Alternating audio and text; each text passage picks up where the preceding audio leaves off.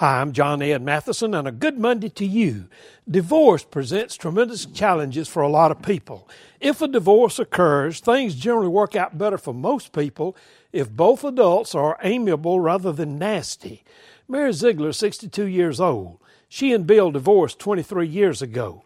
They were once high school sweethearts and married, then divorced in 1995. Last year, Bill discovered that his kidneys were failing.